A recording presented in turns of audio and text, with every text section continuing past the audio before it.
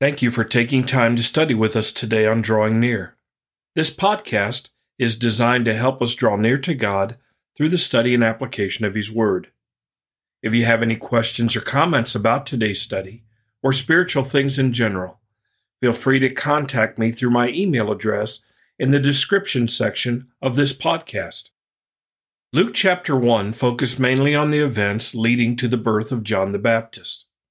As we begin chapter 2, the focus shifts to the birth of the Lord Jesus.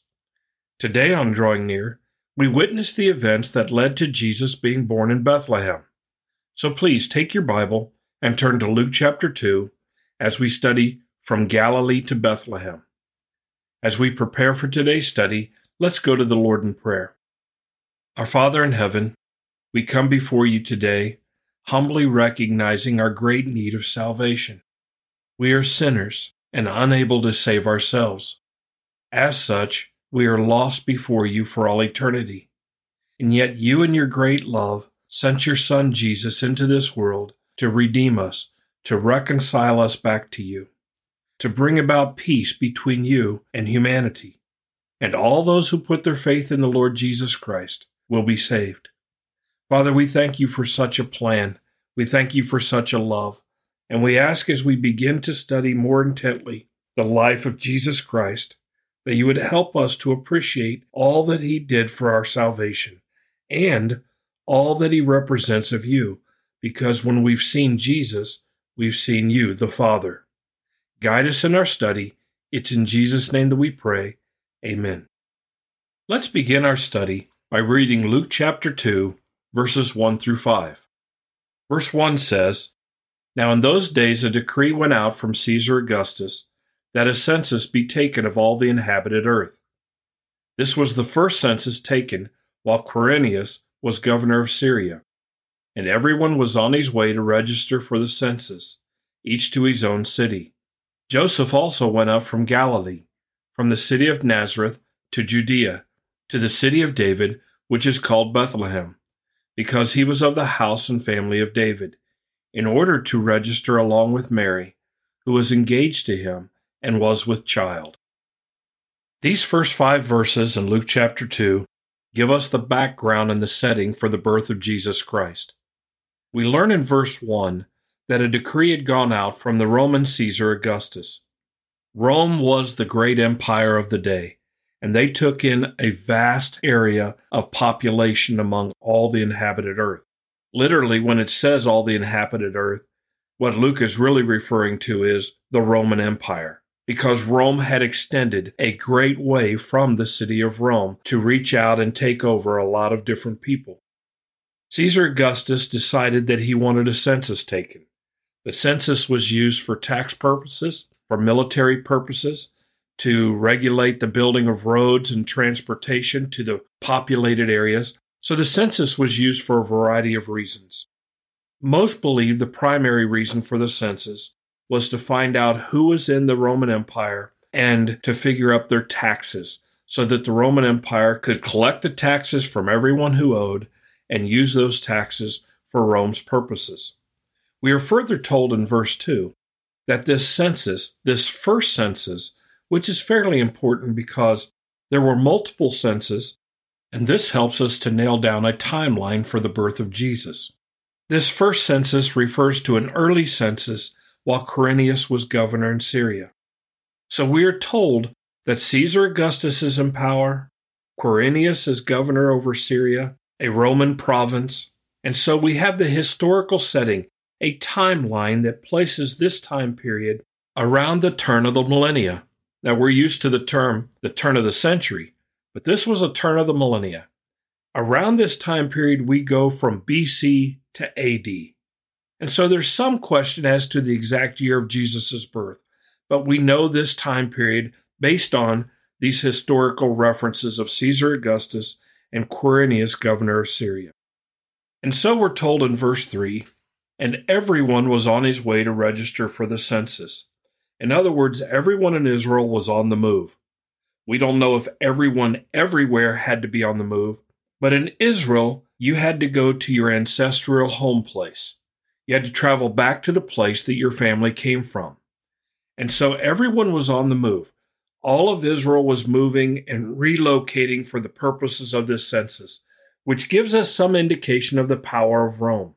If Rome spoke, you complied and did whatever was necessary, or the Roman military made you comply. In verse 4, Joseph also went up from Galilee from the city of Nazareth. Galilee is in the northern part of Israel, up around the Sea of Galilee, and there was a city up there called Nazareth. Eventually, Jesus will go back to Nazareth as a child. Joseph and Mary are from Nazareth, and so they're traveling from the northern part of Israel, from Galilee, from Nazareth, down to Judea, the southern part of Israel, where Jerusalem is. And in Judea, there's the city of David, a city called Bethlehem. And he has to go there because he was of the house and family of David. And this is very important for us, because the Messiah is prophesied in Micah to come from Bethlehem. We are told about the prophecies in the Old Testament that he is a descendant of David, that he will inherit the throne of his father David forever. And so God is at work through Rome, through Syria, in Israel, to move this humble little couple, unknown to anyone except their family and close friends, all the way from the northern part of Galilee down to Judea to Bethlehem. God is moving the world, and he is moving Joseph and Mary to Bethlehem. Why? Because that's where Jesus must be born. It's an amazing thing to think that God might have worked in Caesar's heart to give this census just to move Joseph and Mary down to Bethlehem so Jesus could fulfill prophecy. Whether God did that or these things just happened and God foretold it, we know that God is sovereign and he's in control of all of these things. And so they're on their way from Nazareth in the north to Bethlehem in the south, a journey of roughly about 90 miles. And they're on their way, according to verse 5, in order to register along with Mary, who was engaged to him and was with child.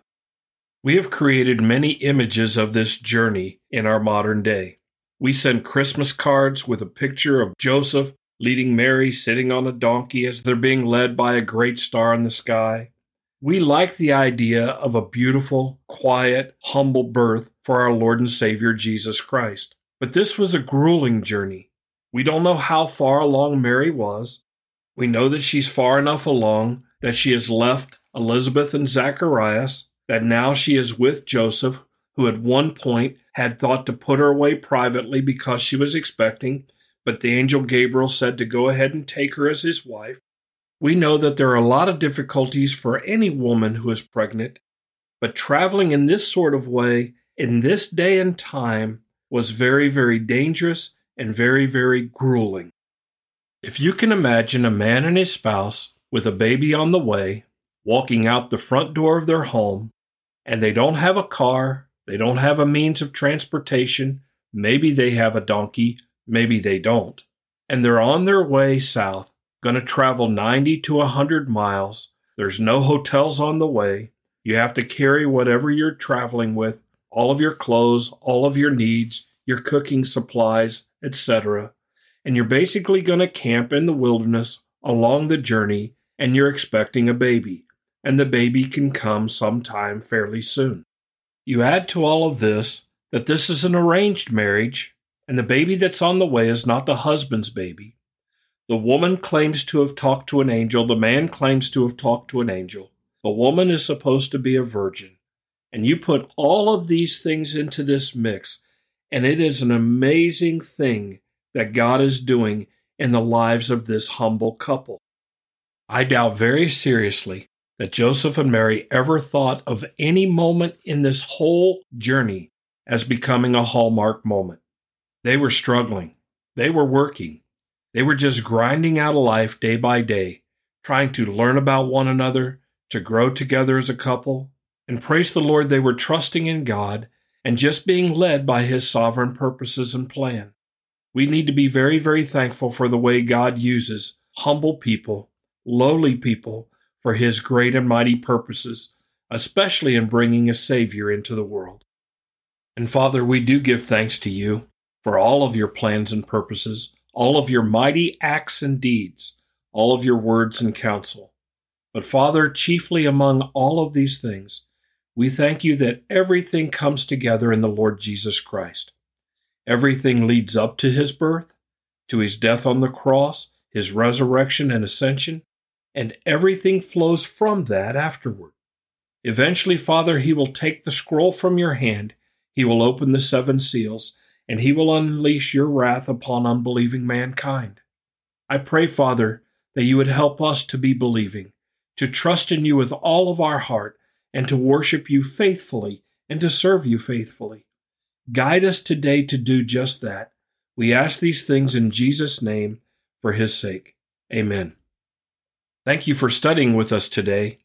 You can subscribe to these podcasts on Apple Podcasts, Google Podcasts, Spotify, TuneIn, or the Facebook page Drawing Near. Drawing Near is a ministry of FBC Tipp City, provided with the hope that we will draw near to God and he will draw near to us.